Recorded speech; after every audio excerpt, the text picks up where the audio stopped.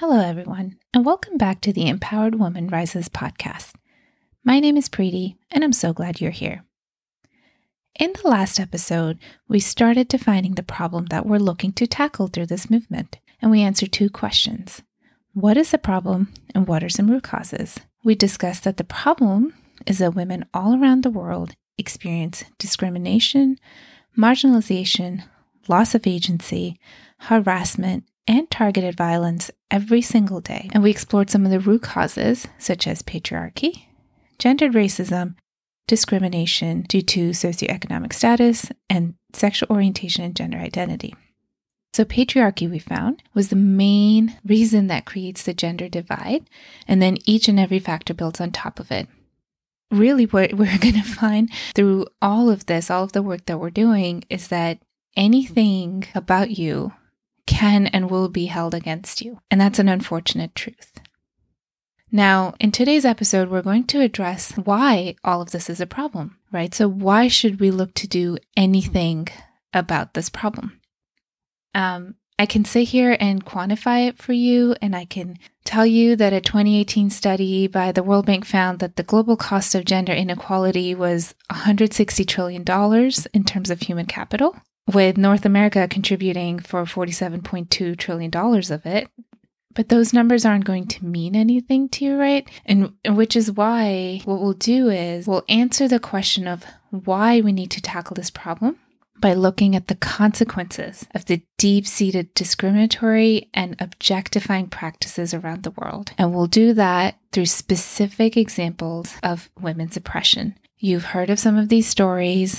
Some of this may be new to you. And before we go any further, I do want to put a trigger warning here. We'll be discussing violence and rape-based statistics. So please, if any of these topics are triggers for you, please don't listen to this particular episode any further. Your mental health and well-being is very important to me. So please protect it. And please join us for the next episode.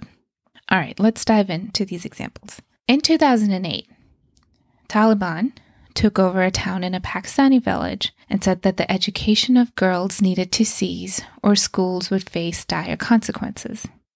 Malala Yousafzai starts speaking up publicly about girls' rights to be educated. She loved school, her dad ran an all-girls school, and she didn't see why her education needed to stop. She, in her own words, didn't want to be confined at home bearing children. And in 2012, the Taliban shoots a 15-year-old Malala in the head.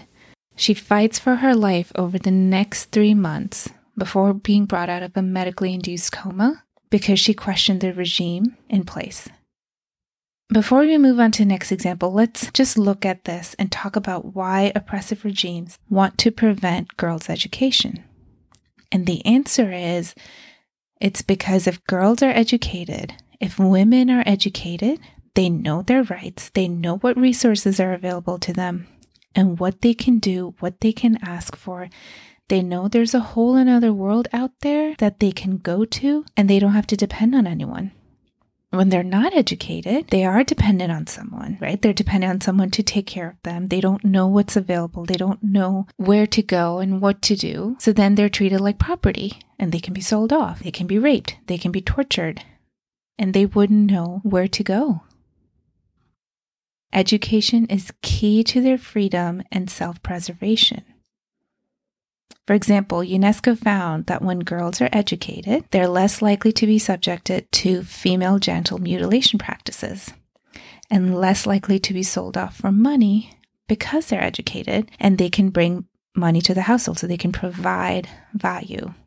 A sad statistic reports that the pandemic has put girls, especially in countries where female genital mutilation happens a lot, in, really bad situations because their education stopped and they have no way to report any violence, any female genital mutilation that may be happening.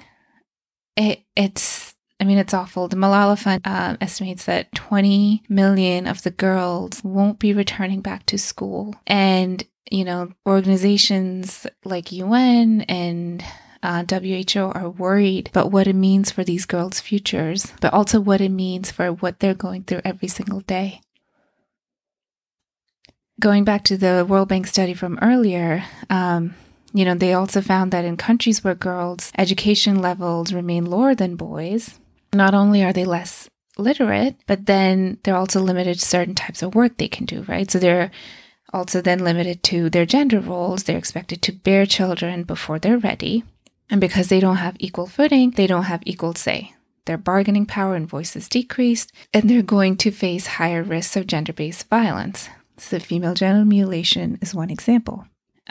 This also affects their children. The same study found that children of young and poorly educated moms are likely to die of malnourishment by the age of 5, and they're likely to do poorly in schools. Education matters.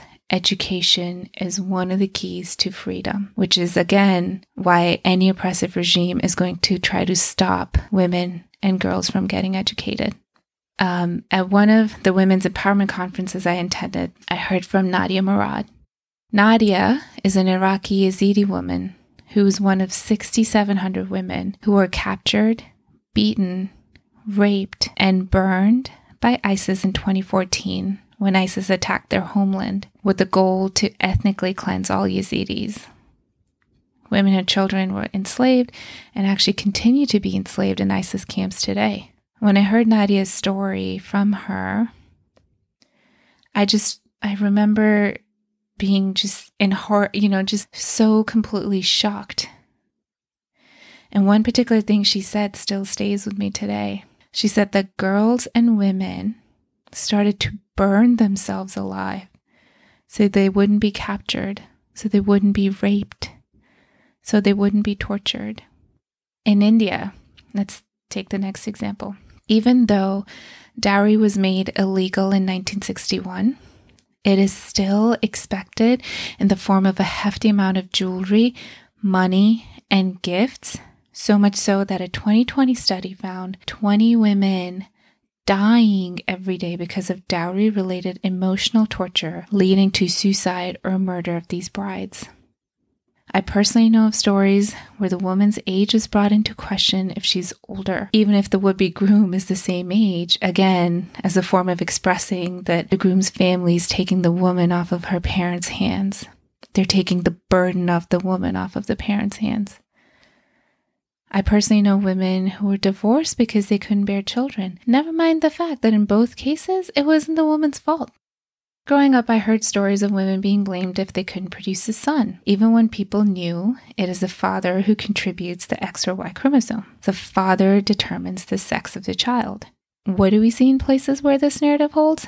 We see increased rates of female infanticide, which is actually why in countries like India, you cannot find out the sex of the baby because authorities are rightfully afraid of what would happen if families found out the baby is a girl. Let's go to American statistics next. A 2015 National Intimate Partner and Sexual Violence Survey found that in the U.S., 43.6% of women, so nearly 52 million women, experienced some form of contact sexual violence in their lifetime, with 1 in 5 reporting completed or attempted rape, 1 in 6 reporting sexual coercion, 1 in 4 experiencing sexual violence, physical violence, and or stalking by an intimate partner during their lifetime. To further classify this, according to USAID, women and girls with disabilities face twice the rate of gender-based violence, sexual abuse, neglect, maltreatment, and exploitation as that of women and girls without disabilities. Twice the amount. Now, if all of these examples feel distant to you, if, you can't relate to it, or if you're thinking, well, this would never happen to me, let's talk about an example that probably will hit closer to home for you. And let me start by asking you a question. How many times have you or someone you know said something like, "Ugh, I look so fat," or "No, I can't eat that, I'm watching my calories," or "Ugh, I shouldn't have eaten that last night, now I need to detox," or some variation of that? Think back to that moment and ask yourself why you or the person you know said that. Is it because you're having medical issues and you're concerned that what you did is causing or exacerbating it? Or are you comparing yourself to a celebrity that you love and admire, or someone you saw in a movie or a TV show, or some person who's been idealized. If it's the latter, you're doing what's called self-objectification. According to a East Michigan University paper, self-objectification occurs when the objectifying gaze is turned inward, such that women view themselves through the perspective of an observer and engage in chronic surveillance. So society's objectifying you, and now what you've done is you've taken that and turned it inward so that you are now objectifying yourself. And you are, as the definition says, chronically self-surveilling. You're watching everything you're doing, what you're eating, how you dress up, how that makes you look. The interesting thing, and really the horrifying thing that the paper goes on to talk about, is how self-objectification leads to consequences like depression and eating disorders. And these things start setting in from a very young age. 47% of girls in the 5th to 12th grade report wanting to lose weight because they compare themselves to idealized magazine photographs. 69% of girls in the 5th to 12th grade report that these images in the magazines, in social media, on TV influence their idea of a perfect body shape. Young, impressionable minds are forced to compare themselves and question if they look okay because of what they see. Right? What does body dysmorphia then lead to? You're going to see anorexia, going to see bulimia. You're going to start to see, the need for, or the demand for plastic surgery, because, by the way, your role models are getting plastic surgery done too. And then social media further exacerbates the problem, because now on social media, the same people who are also getting plastic surgery are also then promoting diet pills. So now your child wants to be on these diet pills. And just think about this for a second. These are kids. Kids as young as 10 years old who are starting to feel shame and guilt about their bodies. And why? Because the world around is telling them that they're not good enough. Recently, there was some backlash against Disney incorporating the prince kissing Snow White in one of their rides, right? So in the story, Snow White is poisoned, and this prince comes and kisses her, and she wakes up. And the backlash was that, clearly this is a case of a non-consensual kiss. Why are you incorporating this? And I know people who roll their eyes saying, are you kidding me? It's just a fairy tale. But think about why parents are fighting against this, right? Think about the narrative that is around our children at all times. Parents are just trying to protect their kids and educate them against the larger narrative at play and language and mindset that is still prevalent. It starts with stories like Snow White, where you're saying, okay, well, consent doesn't matter. And then girls are hearing things like tank tops are not appropriate at school and you need to cover up. Or boys will be boys. Or he's being mean to you because he likes you. So you're invalidating feelings. You're making bullying okay. What do the girls do? They start to internalize this. They start to grow up.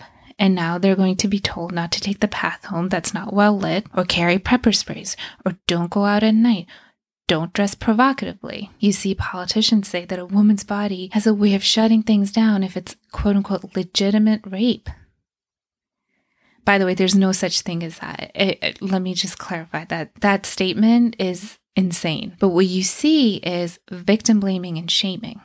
You keep going, you start to see marginalization patterns in schooling. Think about women in STEM. You start to experience workplace discrimination because you're a woman of color, you're part of the LGBTQ plus community.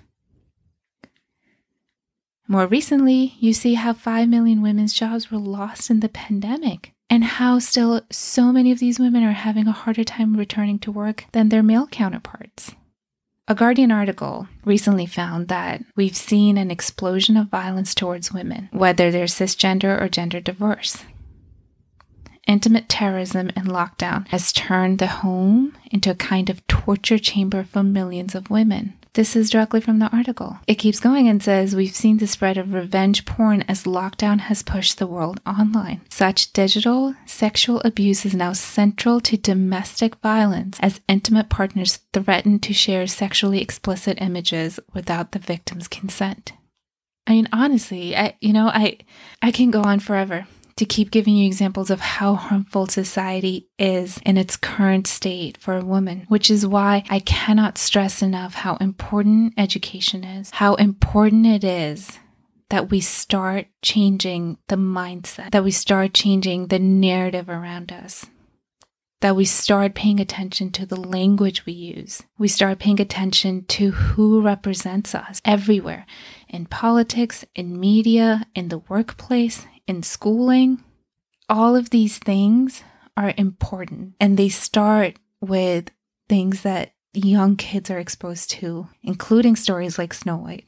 Now, if what I talked about today makes you uncomfortable, I just want you to think about how the people actually suffering through these things feel and channel that discomfort into change that ensures basic human rights for everyone, because that is what's being taken away from girls and women everywhere.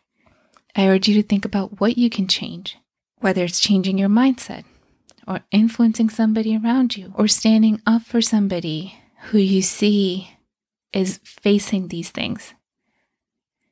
Any small step in the right direction is progress and can lead us to a better future. On that same note, I want you to know that there are efforts underway all around the world that are looking to address the issues we talked about today little by little. For every unjust law out there, there's an activist protesting against it. There are organizations and governments working to change the narrative, and we'll cover some of them in the next episode to answer the question of, well, what's being done to address the problem today? But personal experience, the stories we heard today, ongoing issues that the pandemic has exacerbated tell me a lot still remains to change, and we have a lot of work to do. Before we go, last time I spoke about putting my source links up on my website. The website is now live, and today's episode source links are going to be listed there as well. So if you're interested, please check out www.theempoweredwomanrises.com. That's all for today. Thank you for your time. I'll see you in the next episode. Take care.